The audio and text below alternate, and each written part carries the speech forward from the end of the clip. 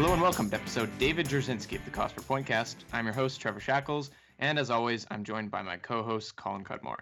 Today is a special holiday episode, and for that, we brought in a first-time guest and Senators writer for The Athletic, Hailey Salvian. How's it going, Hailey? Good, thanks. How are you? Not too bad, yeah. Really happy we could get you on today, especially as someone who hasn't been a guest so far, so it's something different for us. But yeah, we wanted to have you on today to present this episode as sort of a Christmas wish list for the Senators. It's something we've done in the previous years. And we know you've been around the team for the past few months, getting some good insight, and we thought we could talk about things that we'd theoretically ask for Christmas regarding the Senators.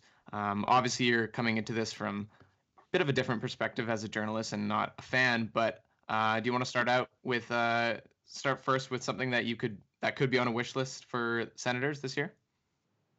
Yeah, for sure. I think the first thing I would say is just like a pen to sign some of these pending UFAs. They have 10 of them coming up. So you're going to need a pen to either get some guys to sign the dotted line, before July 1st when they hit free agency and some of them get scooped up, or even a pen just to sign off on a trade. I think it's going to be, once we come back from Christmas, I think things are going to get pretty busy here. But yeah, I would definitely say one of the top things on a Christmas wish list for a Senators fan, for the team itself, for the front office, is to more specifically get Anthony Duclair signed. Do you have any insight as to what kind of deal he would even be looking for? Because obviously he's been on a couple one-year contracts recently, but he's been on fire. He's at 21 goals already. What do you think he's going to be asking for, and what do you think Ottawa would even be willing to sign him for? Yeah, and I think that's interesting. I mean, I think if you're Duclair and his agent, when you see he's putting up career numbers right now, I think they're probably going to be asking for, I think maybe around 4 or 5. And that's not me saying that I have insider knowledge on it. I think it's just looking at, what he could be asking for. But I think for the Senators, and like you said, he's been signed to a few 1-year contracts here and there, and I'm sure they probably are looking to lock up some term here. But I think if you're the Ottawa Senators, you probably want to sign him to a 1 or 2 year deal. And he has arbitration rights. So the Senators will probably come in lower than Duclair probably wants. And Duclair and his agent will probably come in higher than the Senators want to do. And I think an arbitrator will probably deal with that. But really all the Senators have to do is tender an offer that's equal to what he's making right now. And forgive me, I feel like that's, do you guys know that off the top of your head? I'm kind of forgetting on that one, but I don't think he's making anything too crazy. Oh, yeah, it's 1.65 this year. Yeah, so, yeah. I mean, if he's an RFA with arbitration, the Senators don't really need to offer him much because he's still in team control, but I think Duclair is probably going to be wanting a lot more than 1.65 after the year he's having, but I think the Senators, before they can lock him into a longer term, really expensive deal, I think they need to see if he can do this again. Yeah, for sure. So I don't see them caving into, a big contract. Mm-hmm. Yeah, definitely. And you mentioned there's a whole bunch of other UFAs as well. I mean, there's the list goes on and on. There's Nemestikov, who they traded for earlier. Jean-Gabriel Pageau also having a career year is another big UFA. On top of that, Mark Borowiecki, who's kind of become a fan favorite this season, also UFA. And the list goes on, but is out of all these UFAs, are there any you think that the Sens might be more keen on re-signing, and are there any that you may think may be out of the team by the time the trade deadline rolls around? I think Mark Borowiecki has been one that, especially just the way that he's been playing, that's been brought up as well. I think if there's, a playoff team, I'm sure some teams who are going for the playoffs, they're going to want somebody who plays that kind of hard-nosed game that Boro plays. But I just don't know what they're going to get in return for him. So I don't know. I feel like, moving forward, if Mark Borowiecki is a good seventh defenseman to have, if he continues playing the way that he is, and the coaching staff really likes him. So I am more swaying towards re-signing Mark Borowiecki and Dylan DeMello. I think they have a lot of really young defensive prospects coming through the pipeline, and but they're going to take some time to truly be ready to handle all those minutes, and they're going to need some, more veteran guidance. And I think you saw yesterday, and you may have heard if you listened to the post game stuff, Mark Borowiecki, was kind of giving Eric Brandstrom some little coaching and just some words of guidance on the bench. And I just think that's so invaluable, whether he scores, 2 goals again, he regresses to 2 goals, or he continues scoring and playing really well. I think that's super valuable for young guys like Brandstrom, who went through some confidence issues, to have a veteran guy say, look, you're an amazing hockey player. I think he even said, he's like, you're way better than me. Like, just be confident in yourself. Like, you're a first round draft pick. You can do this. And it's little things like that that I think makes Mark Borowiecki more valuable to re-sign than trading him somewhere for like a third or fourth round draft pick. I think so it's amazing. He's one for me. Sorry, go ahead. No. I was just quickly going to say, I just think it's amazing the character arc that we've seen with Borowiecki over the past couple seasons, because Colin and I were definitely some of his biggest critics a couple years ago, and now Colin last episode was saying he thinks he should be the captain. So it's just pretty amazing to see how much love he's gotten this season, and I think it's well deserved. But yeah, that's just what I wanted to interject there. Yeah, and it's funny because for me, I'm brand new here, and I mean, I grew up in the GTA. I lived in Toronto for, I think, 7 years when I was in school, and I worked there. I covered the Toronto Marlies, so I wasn't exactly dialed in on Ottawa Senators stuff. So coming in here and meeting Mark and getting to know him and on that professional level in the locker room, and then seeing the way he's playing, I was just like, oh, like, he's not bad. He's a nice guy. Like, Mark Borowiecki's great. And then you see some of the stuff on Twitter, and it was very polarizing to start the year. I think I remember tweeting something, and I was like, re-sign Mark Borowiecki, you cowards. And everyone was just like, why? He's not a defenseman. I was like, what, I don't get it. Because I haven't been here for all the history of that, right? So it's, but you're kind of starting to see a lot of people change their minds about him. And I think that that speaks really highly to him as a 30-year-old still working on improving his game, but also the coaching staff for really helping him out this year. Yeah, for sure. And you mentioned his work with the defensive prospects, and the Sens are going to have 2 more defensive prospects joining next year as well, hopefully.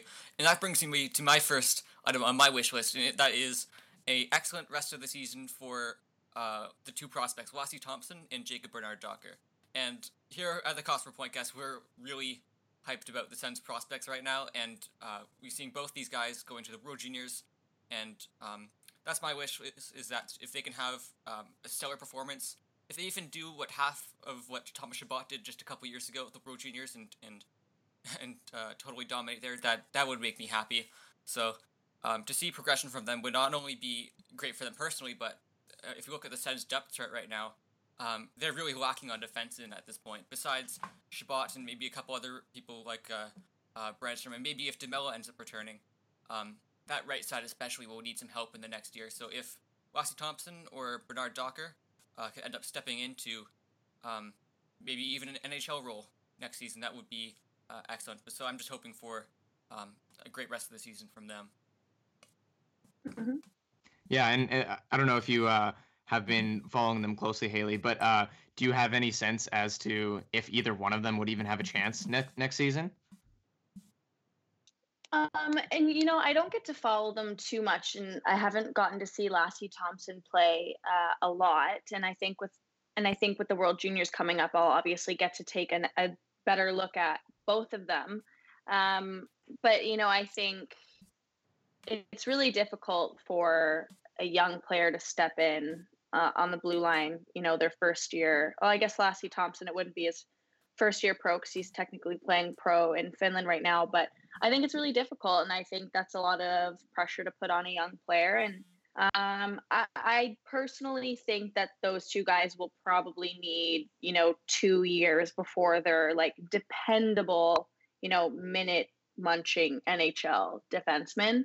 And I think that kind of goes back to the Mark Borowiecki and Dylan DeMello being UFA conversations. I think signing, and I've written about this, but I think signing Dylan DeMello to a bridge deal is really important for this team because they're going to need somebody who can reliably play at the NHL level on the blue line Yeah. for that 2 to 3 years it's going to take for these two prospects to really truly be ready.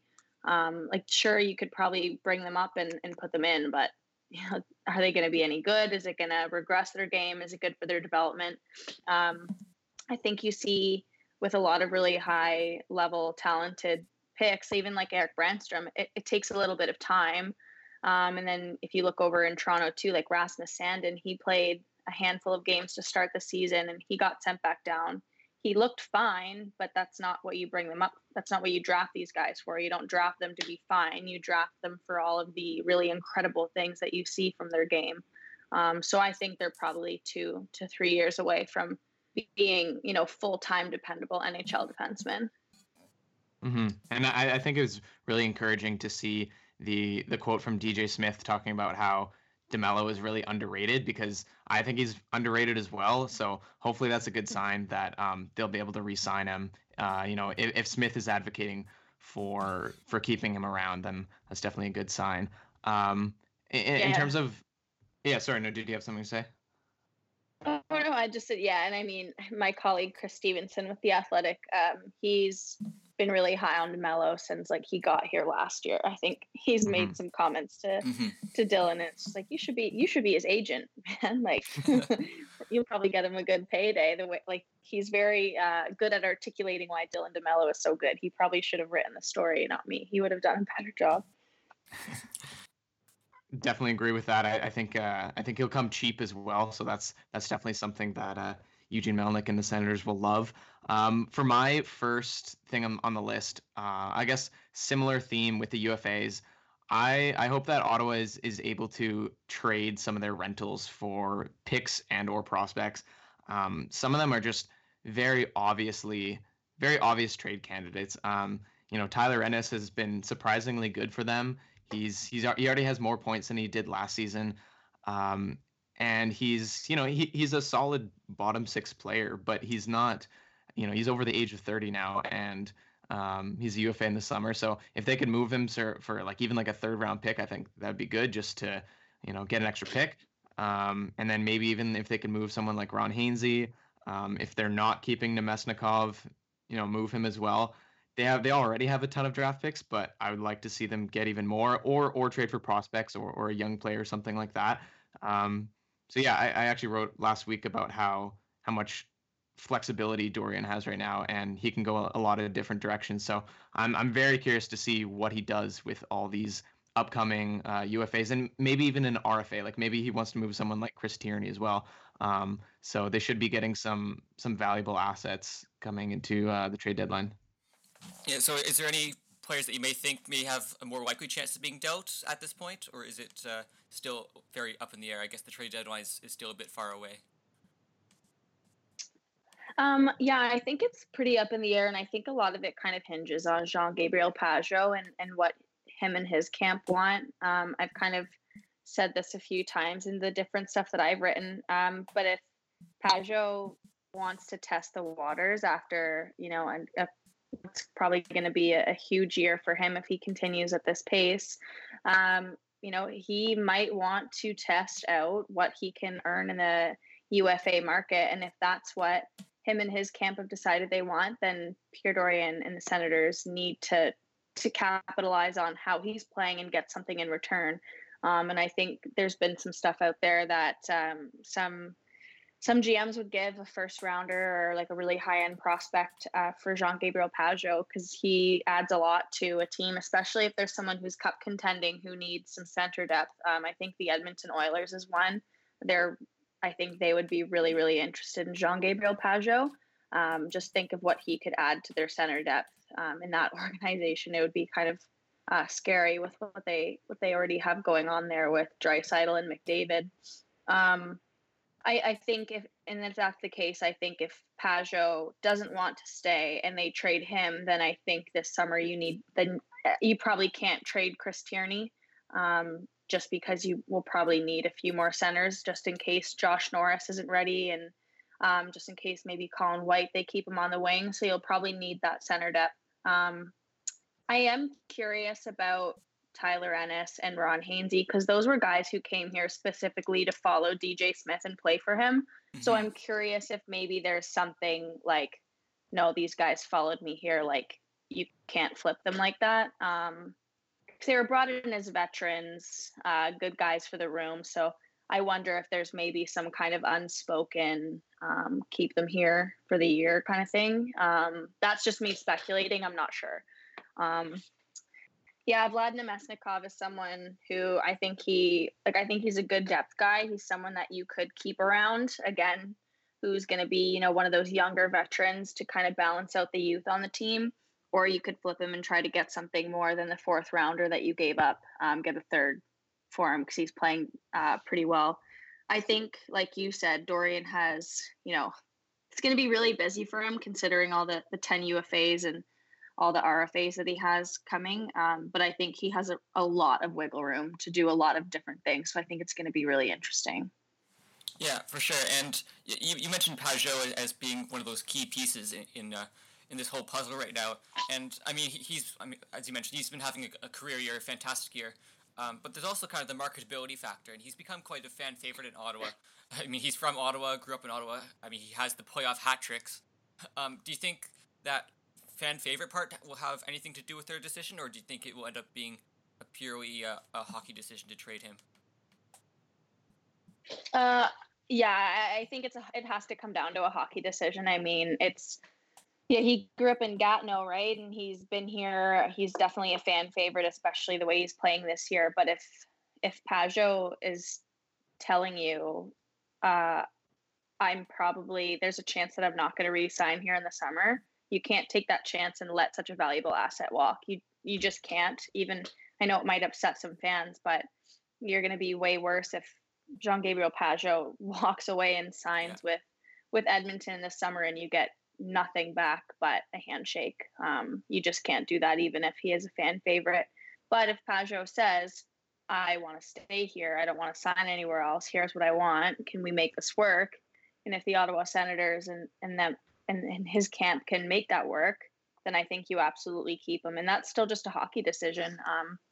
Then that kind of opens you up. Then maybe you look at trading Chris Tierney, and then you maybe keep Colin White on the wing if he's still not ready to be a centerman. Or like I said, there's just so many different options. But I think a lot of it really just weighs on what Jean-Gabriel Pajot wants. Do you think there's any? And we don't know that. Yeah. Do you think there's any dream scenario where he sort of does an Antoine Vermette where Ottawa trades Pajot for say like a first and like a okay prospect and then he re-signs in the summer? I don't know. That's a good question. I just couldn't see that. I guess, just don't see the point in that. Like, I don't know why I feel like if I'm Jean-Gabriel Pajot and someone trades me to get a few picks, I'm probably kind of mad and I don't really want to be back there. Yeah. That's just me personally. I don't see that happening. Mm-hmm. It's rare. I mean, I think I've only remember it happening a couple times, but yeah, I mean, that would be absolutely Things amazing. get so personal now. I think you saw with the Mitch Marner negotiations that got so public and so personal online. I don't know. I couldn't see that happening. Not right now. Yeah, for sure. It'd be a pretty tricky situation. So far on our Christmas wish list, we have a pen for re-signing. We have a great rest of the season in World Juniors for the defensive prospects, and we also have what was the third one? It was some trades for the pending UFAs. So, Haley, coming back to you, is there anything else on your Christmas wish list? Yeah, good health. I wish everyone good health. The Sens right now, I think, so yesterday, before the game against the Flyers, they had 139 man games lost. So then including, the game last night, you lose a game to Wolanin, Nilsson, DeMello, Hainsey, Zaitsev, so you're well over, and then Scott Sabourin, you're over 140 man games lost, which is a lot considering they're only 36 games into the season. Obviously, having Christian Wolanin on there is going to obviously tick that number up since he's missed all 36. But then you just look at the blue line, and that's been a big conversation, and that's why you're seeing Shabbat play so much. But losing DeMello, Zaitsev, and Hainsey, and then there's a bit of not a scare, but Brady Tkachuk wasn't at practice this morning.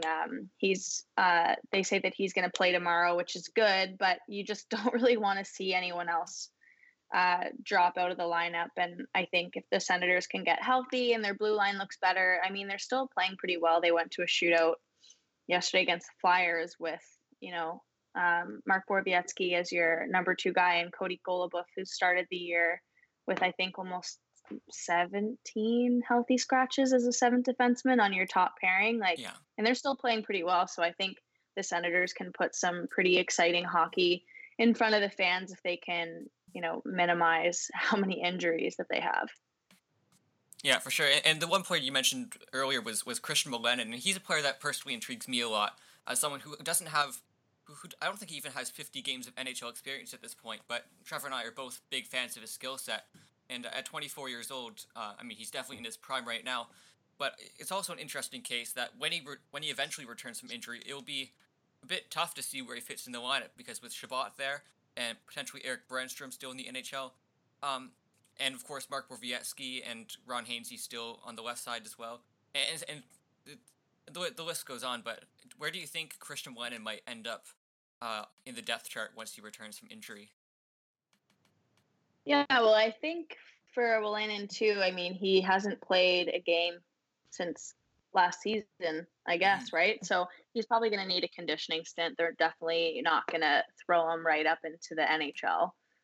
He would probably need to play maybe a few games, or maybe they will put him in the NHL as like a more of like a confidence thing for him, heading into the summer. Like, hey, look, we know that you missed the whole season, but you're still a key piece to this. Like, I do think he'll get some NHL games regardless of who's up and where people are in the lineup, just to say to him, like, you're still a piece of the puzzle for us, because that would probably be hard, whether Wolanin or any player would admit it, to miss the whole year, go home for the summer, start training, and be like, where do I stand? So I think they would figure that out in a sense of just wanting to get him a few games at the NHL level and move some pieces around, like I said, for his confidence, and so he just kind of knows where he stands with the organization.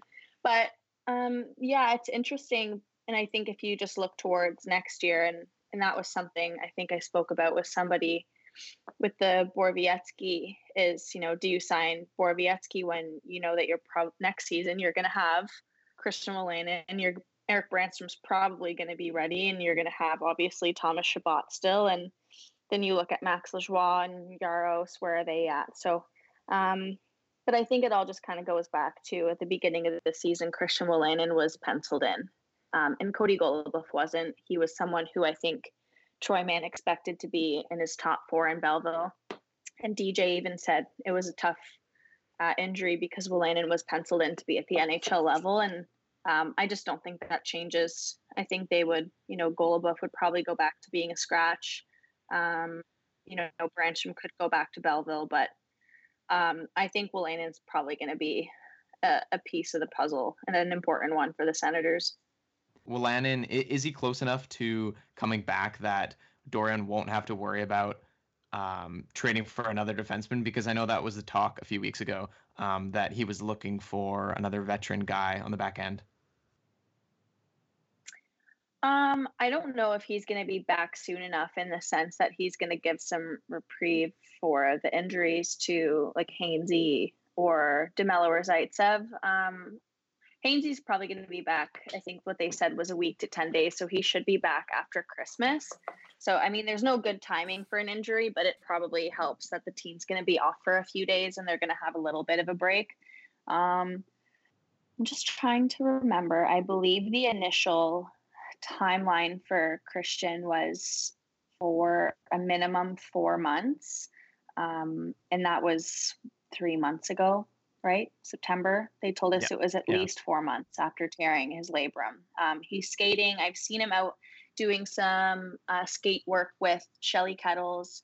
I believe he said that he's been able to shoot some pucks and stuff, but he did a little podcast, or he started a podcast with Graham Creature, which I think is cool. He's a communications major, so I think he's just probably looking for some stuff to do and kind of stay relevant and important in this market. So I think it's kind of cool that he's doing it.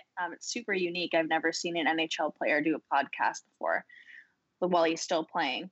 But I think he mentioned on that first episode of the podcast that he had been kind of going out and he was shooting some pucks and he was shooting them kind of hard, and he would have to stop himself and be like, "Ooh, yeah, my shoulder's starting to hurt a little bit." So hearing that, he's skating pretty well, he looks pretty good, but he's still shooting pucks and feeling a little bit of pain. And yeah, that initial timeline was at least 4 months, and that was only 3 months ago. So I don't think he's going to be back before Dylan DeMello and Nikita Zaitsev are.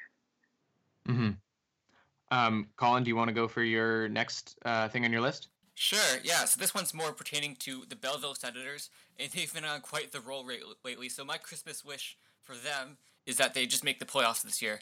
And it's been a while since they've seen postseason action. It was back in 2011 where they won it all, but that was with Binghamton. So for a playoff berth for the first time in franchise history for the Belleville Senators, I think that would be fantastic, and I think they certainly have the skill, at least up front, to be able to make the playoffs. I mean, you look at guys like Drake Batherson, Rudolph Balcers especially, who hasn't got a game yet. I think it's like up to 14 or 15 games at this point. Yeah, he scored a point in every single game this year. To me, that's just crazy that he can sustain that for this long. Of course, Josh Norris as well, and some veteran help on the forward group. And we had Spencer Blake on the podcast recently, who kind of went in depth about this a bit more, but how they just really need a defenseman as well. And even if Marcus Högberg, I mean, look how well he played last night. If he ends up going back to Belleville once the goalies get healthy, they certainly have the talent in Belleville to be able to make the playoffs. It's just a matter of actually executing it this year. So that's my wish for them. Yeah, and they definitely. I mean, last season, watching them down the stretch when they. Do you guys remember how long what their point streak was? It was like 14 games or something. They were just ridiculous down the stretch, and it's been pretty fun to watch them recently. Yeah, like Haley, have you gotten any sense of what's going on down there in terms of Man, it looks like his performance has been pretty good the past couple seasons in terms of developing some of these prospects. Have you heard anything about just what's going on down there and how they're developing? Yeah, well, I think one of the things is you notice, and it's slowed down a little bit. They haven't been using that 401 shuttle as much, but I think there was a point where you would have, Jonathan Davidson up for, 1 or 2 games. Vitaly Abramov would come up. Even Max Verno was getting a look. And I think that was DJ and Pierre's way of saying, like, we have this opening on the fourth line. Let's just try some of these guys out and see what we have. Get a gauge on their potential, what we have with these guys. And that can kind of help them with their plans for the future and moving forward. And I think with everyone that's come up, no one's really wowed anybody. No one's come up and Abramov scored a goal, but then he played 3 minutes the next night because he was defensively irresponsible, and then he got sent back down. But I don't think anyone's really come up and really, really disappointed and been unprepared and looked like a deer in the headlights, which I think DJ has talked about is really a testament to what Troy Mann is doing down there. He's really doing a good job. And the organization, too, is doing a good job of knowing when to call a guy up and letting them stay down there so they can prepare and develop and then, pull the trigger when they think that they're ready to come up for a game or come up for, a longer stretch. Like you've seen with JC Beaudin coming up and down, and he usually stays for at least a little while. And I think that's because Troy Mann is really preparing these guys really, really well. Nick Paul was an example. I think he played 3 games. He got cut out of training camp. He only had 3 games with the Belleville Senators.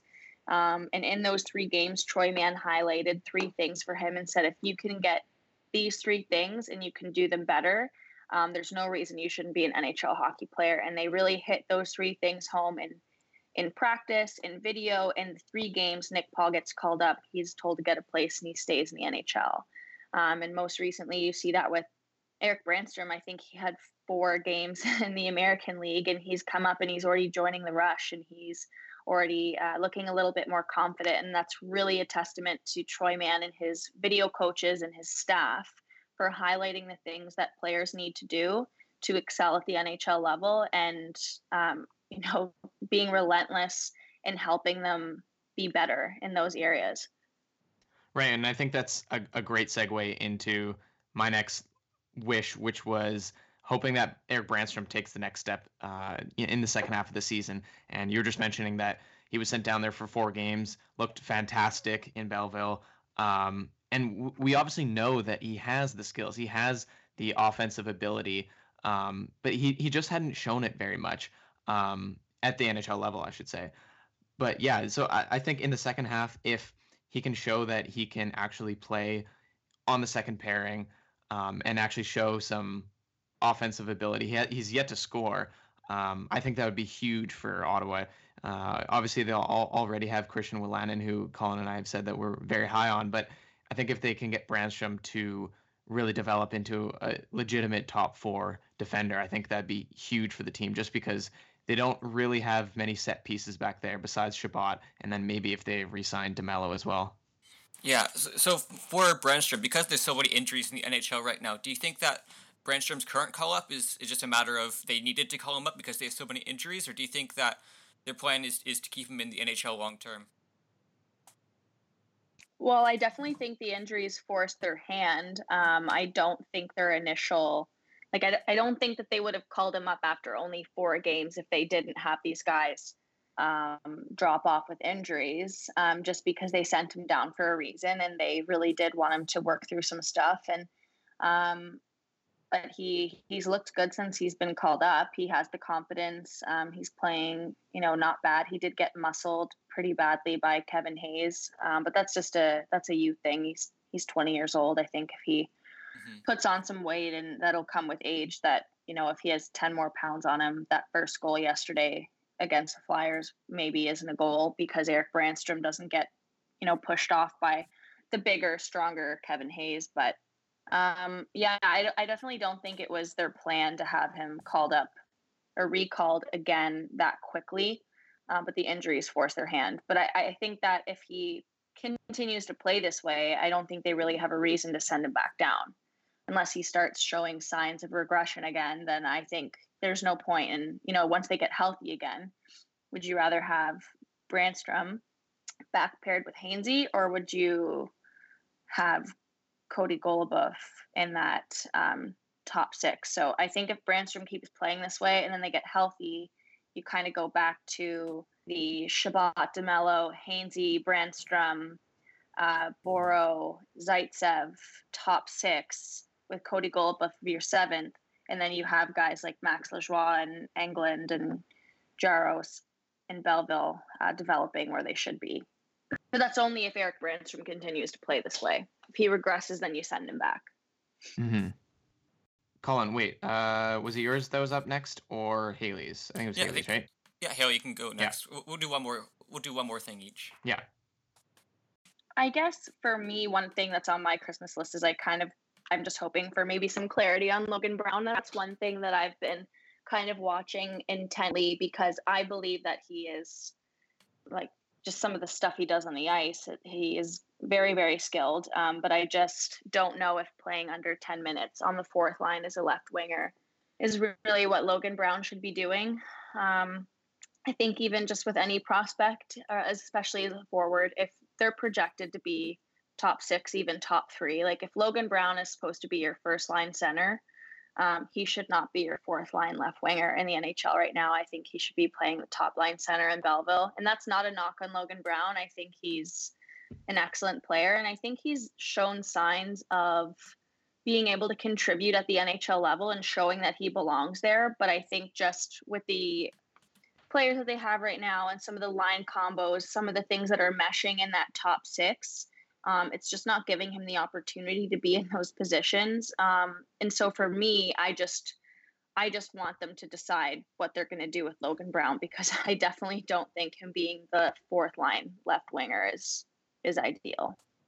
I know he would probably say that he would, play any position as long as he's in the NHL, but you don't want the potential of him losing confidence, losing that skill, losing that vision because of the role that he's playing.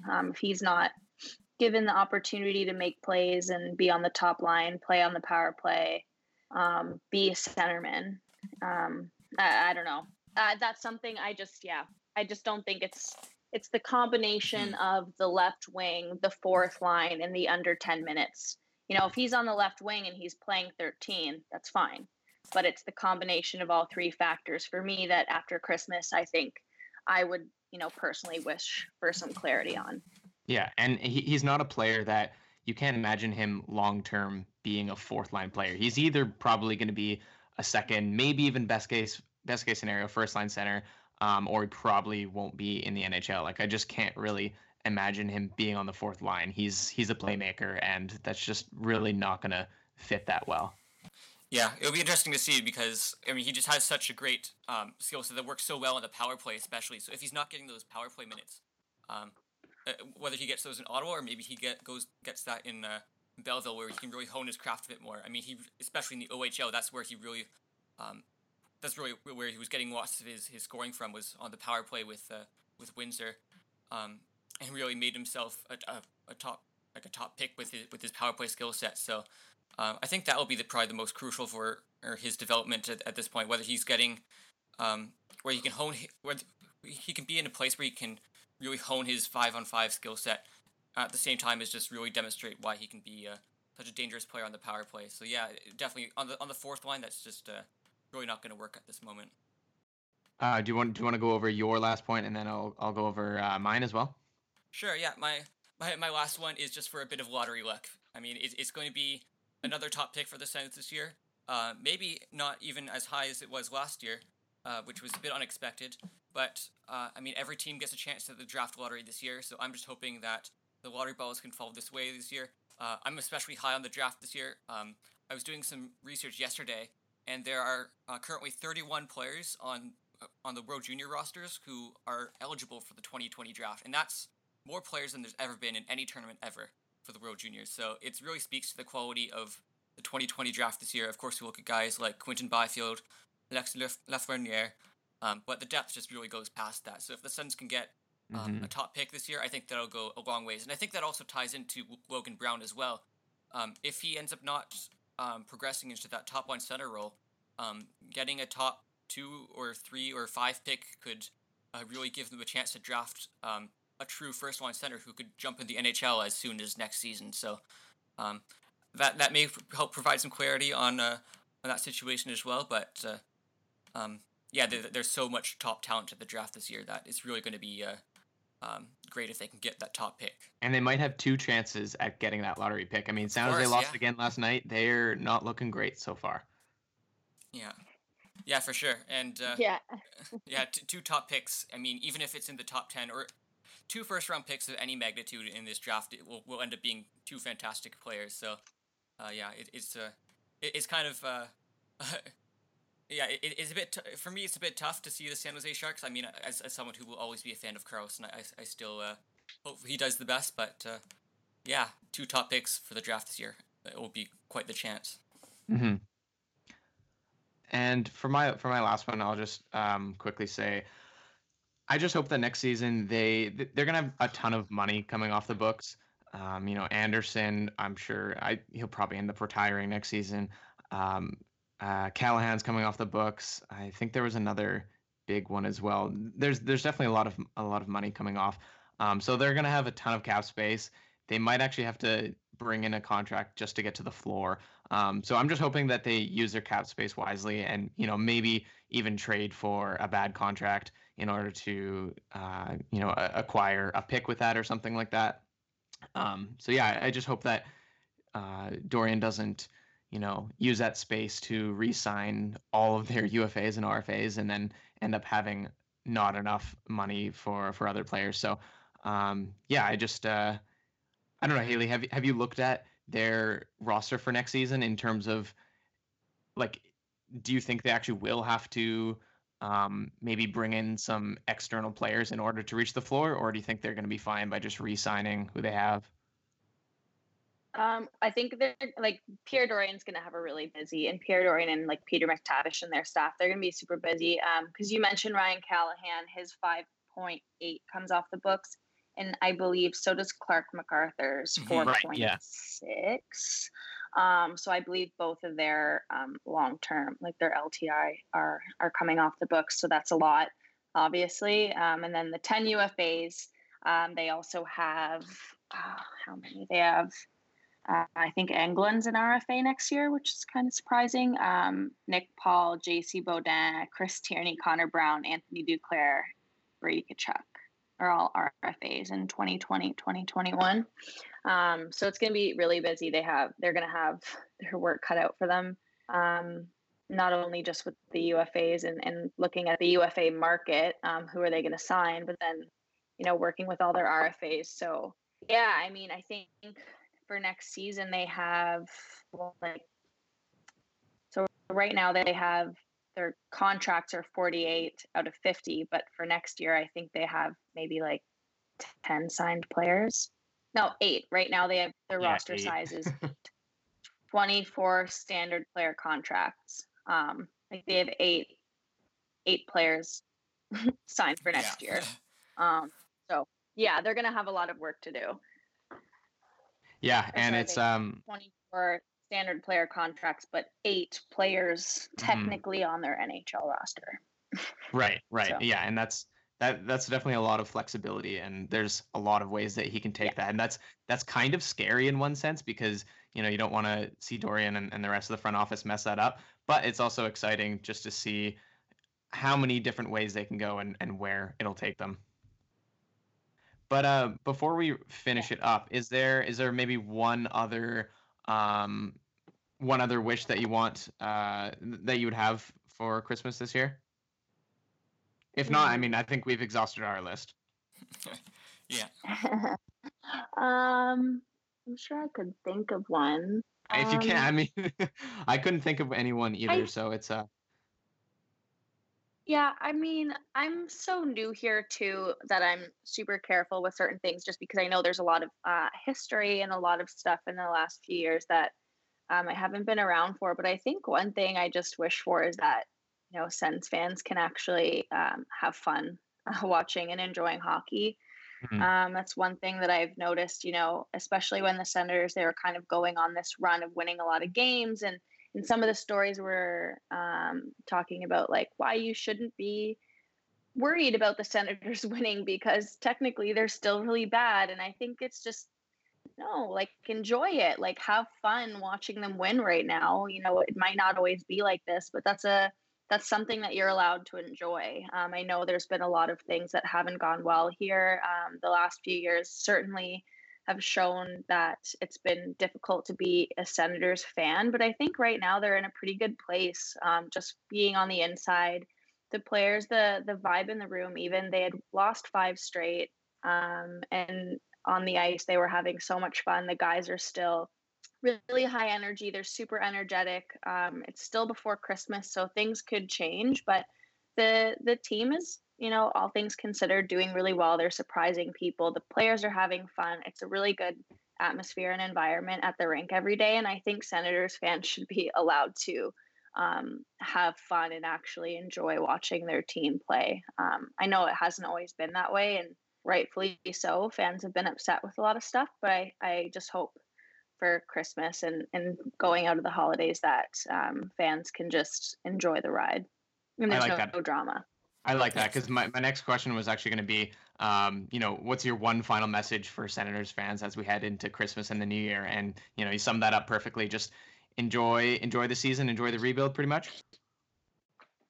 Yeah, just have fun with it. I think you have a lot to look forward to.